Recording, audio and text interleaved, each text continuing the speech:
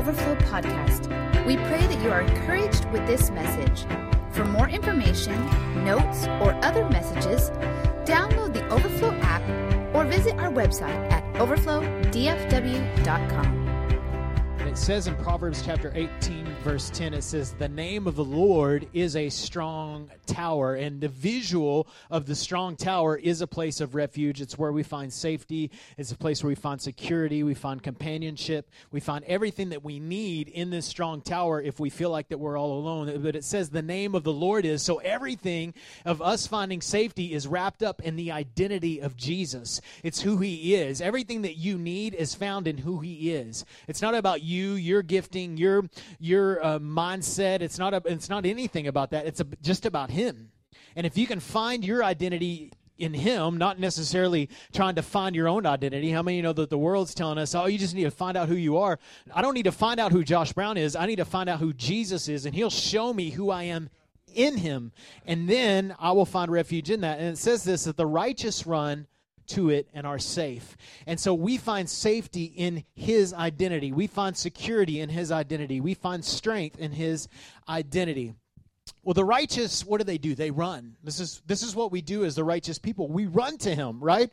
It's what we do. We don't run away from him, right? That's what people do that aren't righteous. They run away from God. But the righteous run to him. But sometimes we don't, right?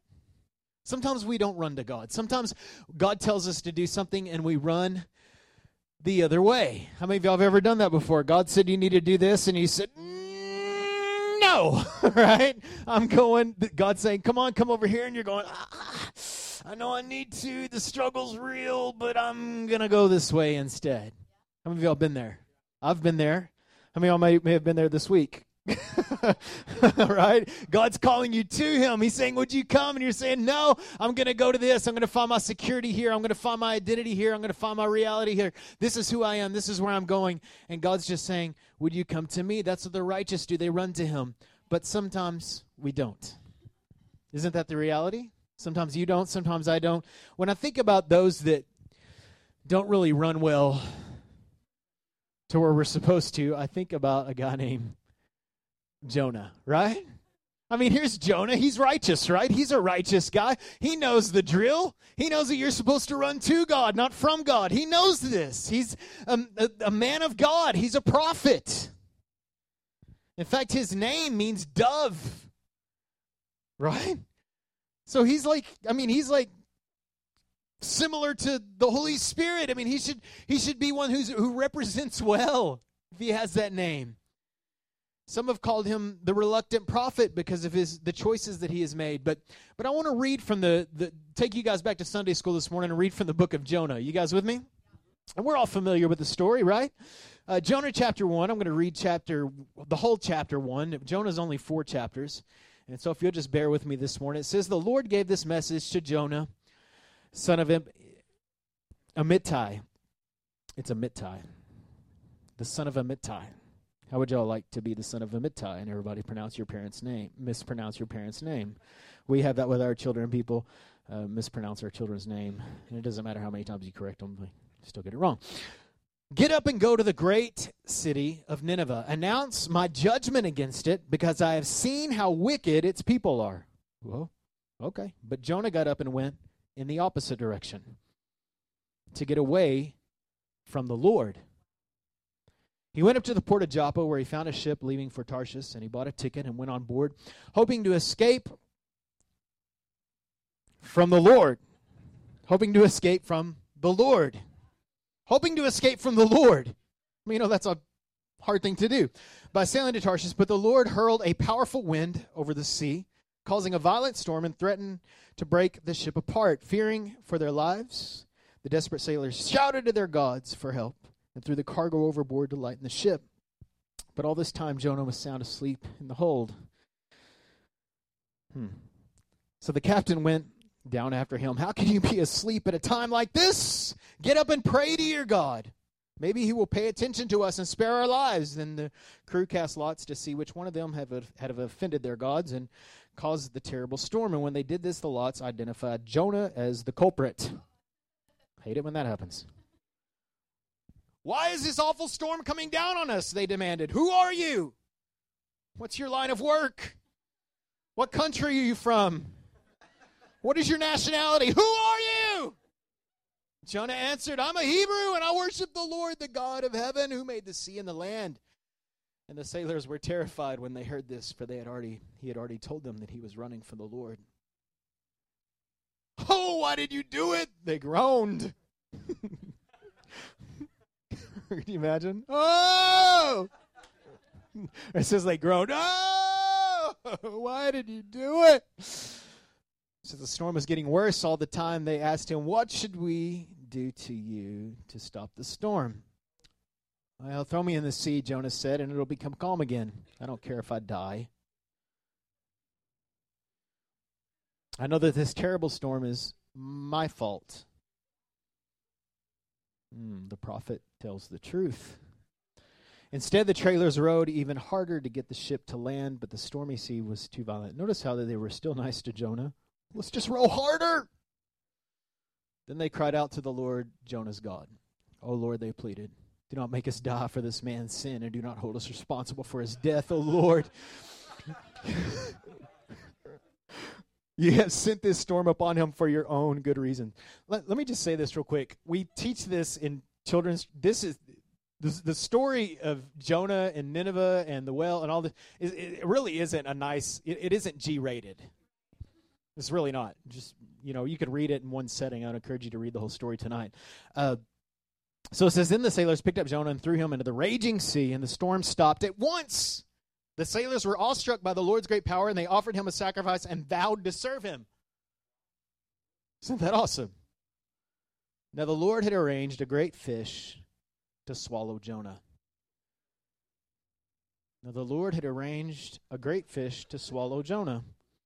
And Jonah was inside the fish for 3 days and 3 nights. Gross. So we know the story, right? Jonah's in the fish. The next chapter, chapter 2, is a prayer that Jonah prayed when he was thrown from the ship. And in this, Jonah talks about how that they just didn't throw him out and then the fish grabbed him immediately. He actually said that he was wrapped in seaweed, that he was at the bottom of the sea. So Jonah was drowning, dying, but God provided a fish. And so this fish comes and grabs him, and he's in the belly of the fish for 3 days. Which is, it's strange, but there's stranger things in Scripture. And so he's in this fish for 3 days, and then in that situation, he cried out to the Lord, and he said, okay, God, I'll do whatever you want me to do. And so the fish vomits him up on the land, right? That's what happens sometimes when fish swallow people. So they vomits him up on the land. And Jonah then decides to go to Nineveh and do what God had told him initially to do. How many know that he probably could have avoided a lot of things if he would have just obeyed in the first place? And so he ends up going to this city called Nineveh, and he preaches God's judgment. The people repent. It's a major city. We're going to talk about that in just a minute. The people repent. 120,000 people at minimum lived in this city. All the people call out to God. God saves them, delivers them from the judgment, and they experience one of the greatest revivals that we see in Scripture. Now, just like Jonah, we all have pivotal moments in our life, right? The word of the Lord comes. It's a message, it's a revelation, it's a scripture we read. God comes and he speaks to us. He puts something on our heart. He says something. In those pivotal moments, it's important for us to understand, or important for us to do, or pay attention to what we're about to do. What are you going to do when the word of the Lord comes? Let me ask you this. What are you going to do when the word of the Lord comes and tells you to do something you don't want to do? Because we live in an age in the church where it's just God's only going to tell you what you want to do. How many of you know that that's not always the case? We know that God is going to call you to love somebody that you would have the tendency to hate. Let's talk about Jonah real quick. Why did Jonah run? I mean, he decides he loves God. God says, I want you to go to Nineveh. And we're like, what's the big deal? Why don't you just go, Jonah? You save yourself a lot of trouble. Tarshish at that time was as far as you could go from Nineveh, 2,500 miles. Could have taken you a year to travel there. He was leaving and never planning on coming back. Right? Running from God. So why did he run? Was he rebellious? I don't think Jonah was rebellious. I think he had a good heart. Right? He probably meant well. So no, I don't think he was rebellious. Was he afraid? Possibly he was afraid. Nineveh's reputation, Nineveh was the largest, was Israel's greatest enemy and the capital of the Assyrian Empire. They would take over cities. They would rape women and children. The men, they would take them out. Sometimes it was actually referred to as the blood city. They were so brutal, they would take men out to the desert, drive a stake through their tongue in the middle of the desert after they've buried them, drive a stake through their tongue until they went insane, and then they would behead them, and they would take their heads and build pyramids out of it. You can read about this. It's just common history. They were sick people. They were a very sadistic, immoral. They were idolaters. They were a heathen nation. They deserved to be hated. They deserved to be hated by God. They deserved to be hated by Jonah. But that wasn't why Jonah didn't want to go there. He didn't want to. It wasn't because he was afraid of them. In fact, Scripture actually tells us why Jonah didn't want to go there. It says this, that he was angry. Jonah chapter 4. Listen, he knew that declaring judgment over Nineveh was actually grace in action towards a nation that deserved no mercy. That God was paying attention. That God was paying attention to a nation that would be so sadistic. Jonah knew how good God was. And he knew that if he declared God's judgment, that they might repent. And he didn't want them to repent. He didn't want them to serve God. He wanted them to die and go to hell where they deserve to go. That's what he wanted. So this is what he says. And listen, he stayed mad about it. He went and preached. They all got saved, and he was still mad. Isn't it funny? I mean, you would think, this guy's a revivalist. Jonah is a revivalist. He was disobeying God. They threw him off the boat, and then everybody that was on the boat got saved. Well, then he goes to a people he hates, says what God says, and everybody gets saved. He's a revivalist. You would think that he would be a little bit more happy than this. They all got saved. Now they're right with God. No. He's not okay with it because he probably knew people in cities that got killed, that got murdered. He had a secondary offense, right? He was offended, rightfully so. Check this out, Jonah chapter 4, verse 1. This is after they repent. He comes and declares God's judgment. They repent. They all turn to God. And it says, this changed the plans. You guys got to understand, this is like Hitler getting saved, the Hitler Empire, the Nazis getting saved. This would be the equivalent in this day. Come on. This would be like ISIS. This would be like Planned Parenthood turning around and following God, obeying God. This is the enormity of this nation getting saved. So it says this changed the plans. This change of plans, God deciding to have mercy on them, greatly upset Jonah, and he became very angry. So he complained to the Lord about it. Didn't I say before I left home that you would do this, Lord? Have you ever been like that with God? God, I knew this would happen. That's why I didn't want to do it, Lord. I knew this would happen. How many of you have ever been like that with God? I know that I've been like, God, you know what's going to happen if I do this? He's like, yeah, I know. We know nothing's ever occurred to God. God doesn't get surprised. He's not like, oh, I didn't think that would happen. Right? Didn't I say before I left home you would do this? This is why I ran to Tarshish. I knew that you were a merciful and compassionate God, slow to anger and filled with unfailing love. You're eager to turn back from destroying people. I knew you, God, that you were merciful. That's why I didn't want to say anything to them. That's why I wanted to declare. I didn't want them to follow you, God. Just kill me now, Lord. I'd rather be dead than alive if what I predicted will not happen. So he is upset that God had mercy on someone that he hated. In fact, if you continue reading the story of Jonah, you'll see that he actually kind of had this battle with God in Jonah chapter 4. We're not going to get into that today. With Nineveh, God was teaching Jonah something. First of all, he is reaching the people of Nineveh whom he loved. Even though he was declaring judgment on them, God still loved them. The only reason why God was declaring judgment over Nineveh is to draw them back. See, judgment, it never ends there. There's always a purpose of judgment. Anytime God brings judgment, it's because he wants their heart. Judgment isn't an act of anger and hate. It's actually an act of love.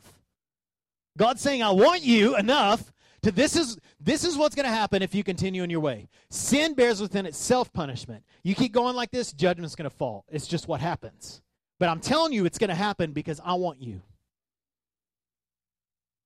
Okay? Gives you a little bit of different perspective on the judgment of God. So we're not really talking about the judgment of God today. But God was teaching Jonah about his goodness through this city. God was saying, Jonah, I'm really good. I mean, who would think it that God would have mercy on a nation like that? Why would God have mercy on such a pagan, immoral, Hitler-esque society? Why would God have mercy on a nation like that? Right? Judgment! Justice! What happens? The people repent, and God has mercy. I want to talk this morning about taking refuge in obedience. Taking refuge in what God has called us to do. Because God is going to call you to do things that you don't want to do. What I've found is sometimes when we say yes to it, sometimes the yes comes first, the response comes first, and then my heart follows that. Because God wants my willingness. How many know that God doesn't just want you to be miserable the rest of your life serving him? He wants your willingness, but sometimes you've got to, because God's created you to do that, you might not know that yet, and sometimes you have to expose yourself, and then your heart will follow. How many know you got to lead your heart sometimes? Come on, you don't follow your heart. I see those little signs everywhere. You don't follow your heart. No. You lead your heart. Your heart's wicked. Right? You lead your heart. You don't follow it. Now, so let's talk about this. Number one, so we're going to talk about taking refuge in obedience. Refuge, first of all, disobedience is personal. Now, notice when God told Jonah to do something, he didn't just not do that. Scripture actually says that he ran from God. Jonah got up and went in the opposite direction to get away from the Lord. Disobedience is personal. When we disobey God, we're saying that we know better than he does and that our way is better. When God tells you to do something that you refuse to do, you're saying, I know better than God.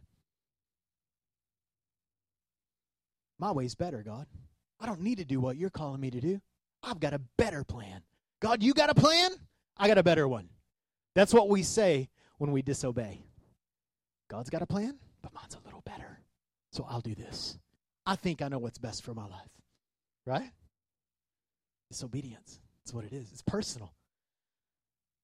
Again, God will often call us times to do things that are inconvenient. And we seem to think when it happens like that, we seem to blame things like our personality, our temperament, even our calling, we'll say, our desires. I could never do that. God would never call me to do that. And it seems like that we think it's okay to ignore God when he asks us to do something that's against our nature. But that's not really following the way of Jesus, is it? I mean, didn't Jesus do something that he really didn't want to do? I mean, he wanted to do it, but he didn't want to do it. Remember Jesus praying? Remember Jesus sweating great drops of blood. The willingness was there, right? Lord, don't make me do it, but I'll do it, right? And so sometimes we've got to step out and do the things that are most difficult. Go to places and do the things that are contrary to personality, things that we're afraid of doing, loving people that we'd have the tendency to hate. And listen, maybe someone has wronged you. Maybe they're undeserving. Maybe they hurt you. Maybe they hurt someone close to you. Yet God calls you to love them. God calls you to serve them. God calls you to show them Jesus. See, God wants your love-filled obedience. He wants your heart to be in it. How many of you are with me with that? He wants your heart to be in it. But can I tell you that sometimes God's going to call you to do something and your heart's not going to be in it at the beginning. Sometimes you got to start doing it and then your heart follows. And then your heart gets in it. You're like, oh, when God called us to plant this church, I never, ever wanted to plant a church. Never. You're out of your mind. I don't want to do that. Heck no. So when we felt like God called us to plant this church, it wasn't like, yes, Lord. Yeah, we'll go, Lord. We'll go anywhere you send us, Lord. Yeah, we love you. We're going to go. We're going to go. He's like, go plant a church. I'm like, okay. And I'm dead serious. That's exactly the way it was. But as we surrendered that, as we surrendered that unwillingness, God put the willingness in us. And then we became excited about it, and we became fervent about it, and we became passionate about it. All those things followed.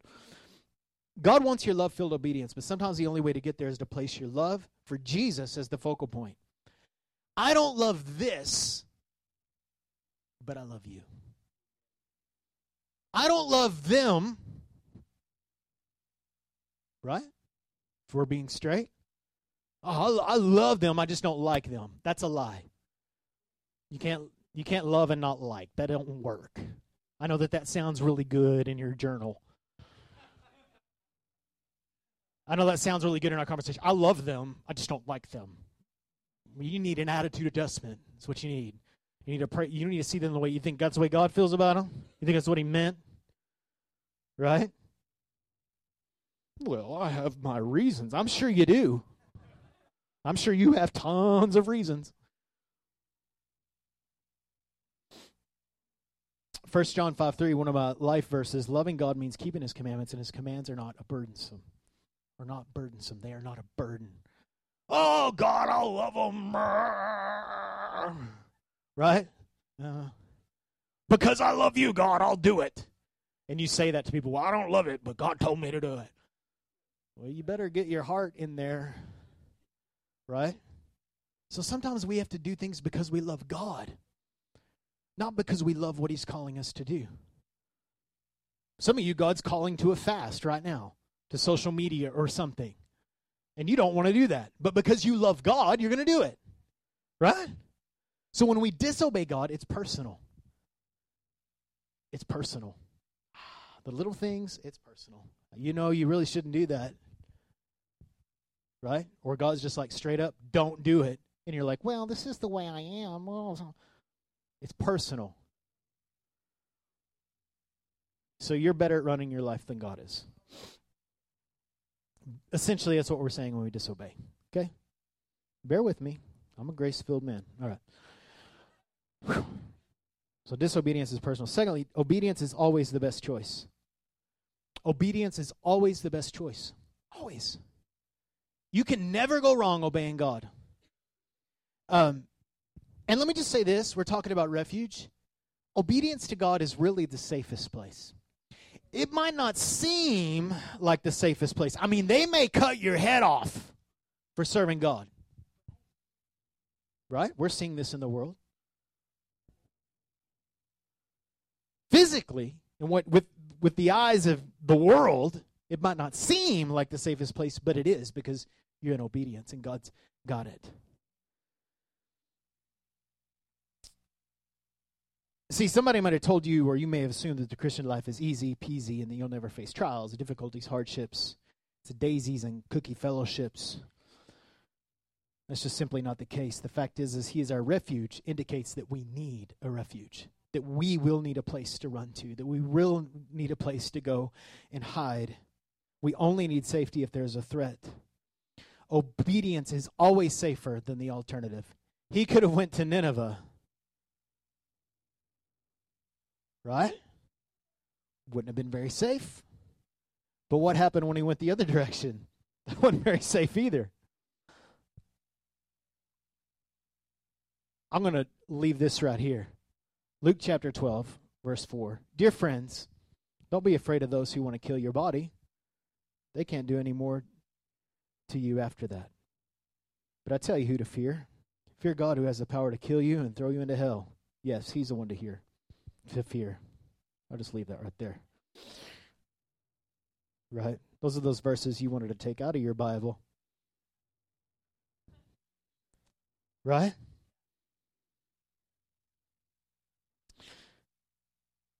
The reality is that some difficulty we bring on ourselves.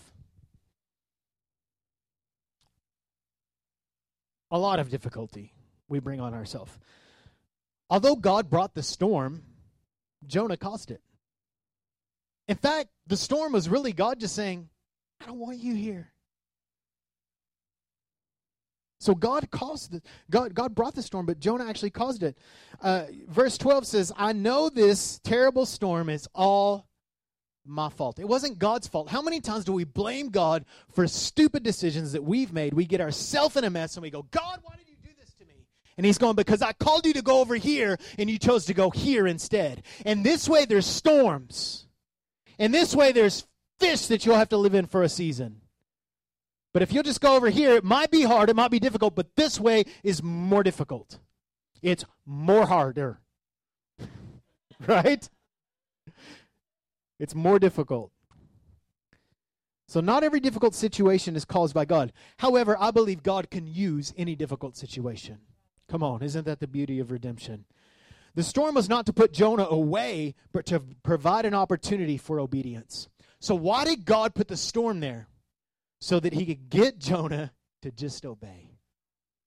Because it wasn't just about Jonah. It was a city of 120,000 that needed to be saved. Lest you forget, your obedience is important. Stay with me. Number 3. Now this is where we'll get a lot of shouts today because y'all been quiet. Number 3, God is patient when we are immature. God is patient when you're immature. How many of y'all, sometimes you're immature, right? You're irresponsible. That's the way I measure maturity, is by responsibility. How responsible are you? How responsible are you with the word of the Lord when it comes? See, sometimes we wait till we're ready. We call that timing. God still calls it disobedience. See, delayed obedience is not obedience. Delayed obedience is disobedience. God says, I want you to do this now. Okay, Lord. I want you to wake up every morning for 30 minutes and spend time with me. It's the word of the Lord to you. Well, Lord, I'm just not a morning person. Oh. Hey, I'm not a morning person. Not a morning person.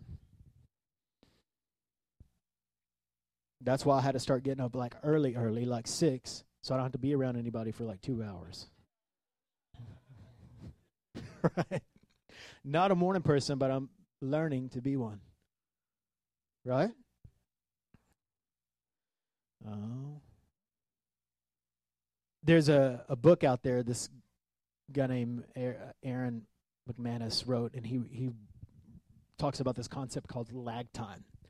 And he says that it's the mark of maturity. And what he says is that you can tell a maturity of a person between the distance of the command of God and the obedience. See, your maturity is determined by how quick do you respond to what God's saying. Now, that's not saying that God won't tell you you're going to do this in 5 years. We're not talking about that. We're talking about the now word when God speaks to you. The vision awaits appointed time. However, obedience is always now. What are you doing now to prepare for the 5-year thing that God showed you? So you can obey that word now. It just looks different now than it will look in 5 years. How mature are you to steward the word of the Lord? This is what we do. God comes, he speaks to us. We don't like it, so we go, God, what are you saying? No, don't like that one. I mean, I'm just really praying that the Lord would just come. And God's just like,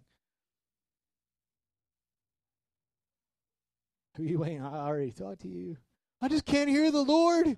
I don't know what God wants me to do. What was the last thing God told you to do? Oh, yeah. Did you do that? No, I'm just waiting to hear from the Lord. Nineveh. Sucker. Lord, what do you have for me in Tarshish? Nothing. Lord, what do you have for me on the way to Tarshish? A storm. A fat fish. It's fixing to be fatter. Right? Lord, what do you have? What do you have for me, Lord? Nineveh. I don't want that. Is there a B option on the menu? Is there another side? No, that's the menu. We do that with our kids sometimes. We're like, okay, these are the choices, 1, 2. And they're like, 3 or 4. I'm like, no. These are the 1 or 2. Right? No. None of that. This is the option. With God, there's just the A. A B, a C, a D, a Z. Still disobedience. But God is patient. So God, just like Jonah, had some growing up to do. He had to do a lot of that growing up in the belly of a fish. Very uncomfortable place, I might add. I'll tell you what, one thing will grow you up real quick. Stinky, uncomfortable, cramped places will grow you up real quick. I've had to go through some of those seasons. Right? You've got to go through some of those seasons. What's happening? You're growing up. Oh. I rolled over to Leslie the other day. We see this thing on Facebook or something. I was like, I don't want an adult today. And she's like, what'd you say? I was like, nothing. Right? I don't want to grow up. I'm a Toys R Us kid. You know what I'm saying? I don't want to grow up. I don't want to be responsible. Well, we serve a God who is patient. And even in our disobedience, here's Jonah. He gets thrown into the sea to die. But the story doesn't end there. Because it says this, that God provided a great fish, verse 17. God brought the refuge to Jonah. He was going to die, and God said, no, not this time. I want him to obey me more than I want him dead. I want relationship with him more than I want him drowning at the sea, and that to be his reputation. So God prepared a fish in his immaturity. God prepared something that was uncomfortable, that was difficult, out of his goodness. Listen, the fish was not God's judgment. The fish was not God's anger. It was his mercy. Sometimes God will provide refuge even in our disobedience to preserve us for his purpose. This is how big Nineveh was to God. And Jonah. Disobey, smack. God had every right. He's God. He do what he do. He don't have to explain himself to nobody. He don't need to check in with you and make sure it's okay. Or somebody else who thinks that God's whatever. That's fine. You can make those accusations all day long. We don't change anything. He's God. He had every right just to, all right, Jonah, see ya. Drown in the sea. I prepared a fish for you. Grow up, boy. Right? Listen, when God has a purpose for you, he will provide a refuge to preserve you for it. It is saving you for you, but it's really saving you for him. He could have found another prophet, but he didn't want to. He wanted Jonah. Number 4 leads us to our next point. Number 4, it's not too late to run back to God.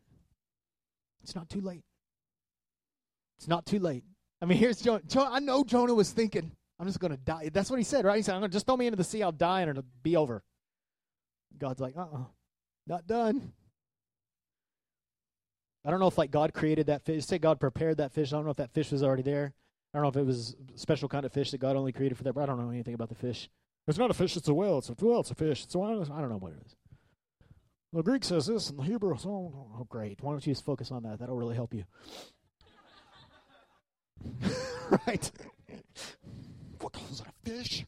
Or was it a whale? Was it a fish whale? Right? What was it? I don't know.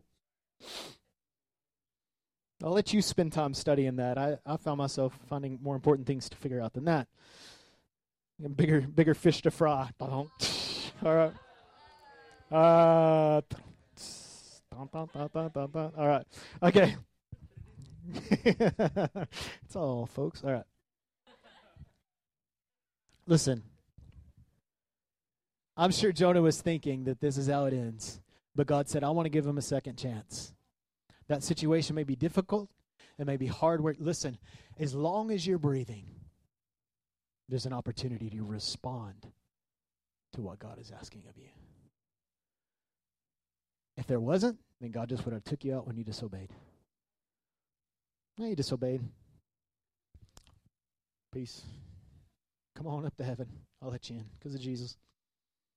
Find somebody else to do what I wanted to do through you. No. If you're breathing, you still have a chance. Is it beautiful? God's the God of second chance. That's a lie. God's not the God of the second chance. God is a God of the 10 billionth chance. Because as long as you're breathing, you got another chance. You have a chance to respond. He's not the God of the second chance. He's the God of the 3rd, 4th, and 5th billionth chance. Because he's a God of grace and he's slow to anger, just like Jonah had said. And sometimes by his grace, God will put us in these uncomfortable situations so we can be set in the right path. This is really a story. We look at the story of Jonah and we think, well, what is the story about? Is it about a fish? It's a story about grace. It's a story about grace. It's about the grace of God for a disobedient son. And it's the grace of God for an evil, wicked, vile city. It's all about the grace of God. And let me just say this about grace. Grace doesn't eliminate the need for obedience. It provides the opportunity for it. So your obedience is important. Your obedience is valuable. However, when you're disobedient and when you blow it or when we blow it, it's crucial to remember that we all fall short. We all disobey. We all, at the end of the day, what's most important is not that we sit around and we scrutinize our life and go, man, I should have went to Nineveh. Man, I should have told that guy about Jesus. Because what happens, we start living with regret. We start living with shame. We start feeling unworthy. We start feeling disappointed. Man, I should have done it. If I would have done this differently, if I would have obeyed God here, if I would have obeyed, all those things would have happened. Don't focus on that. You're where you are. And you thinking negative about the past isn't going to help you get to where you're supposed to be. The only thing that is going to get you there is to set your mind straight on Jesus. I love this scripture, and we're closing here. At the end of the day, when you blew it, when you blew it today, when you blew it, I blew it today. Even when I said that, I blew it. When you blew it today, when you blew it yesterday, at the end of the day, it's not important for you to sit around and keep your track record of how many times you screwed up this week or last year or 10 years ago or about the mistakes that you made that were unthinkable that you're afraid to tell anybody about. It's not important for you to dwell on your disobedience. It's important for you to remember this. As Romans 5:19, it says, just through the disobedience of one man, the many were made sinners. So also through the obedience of one man, that the many may be made righteous.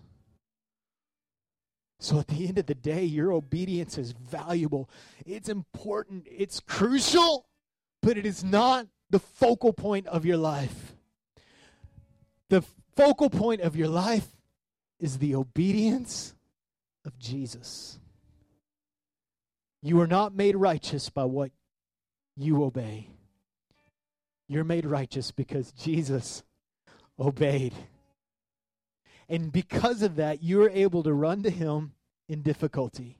And when you're trapped in the belly of a well or drowning at the bottom of the sea, God is saying, come to me. Run to me. I provided a way. Would you just cry out to me?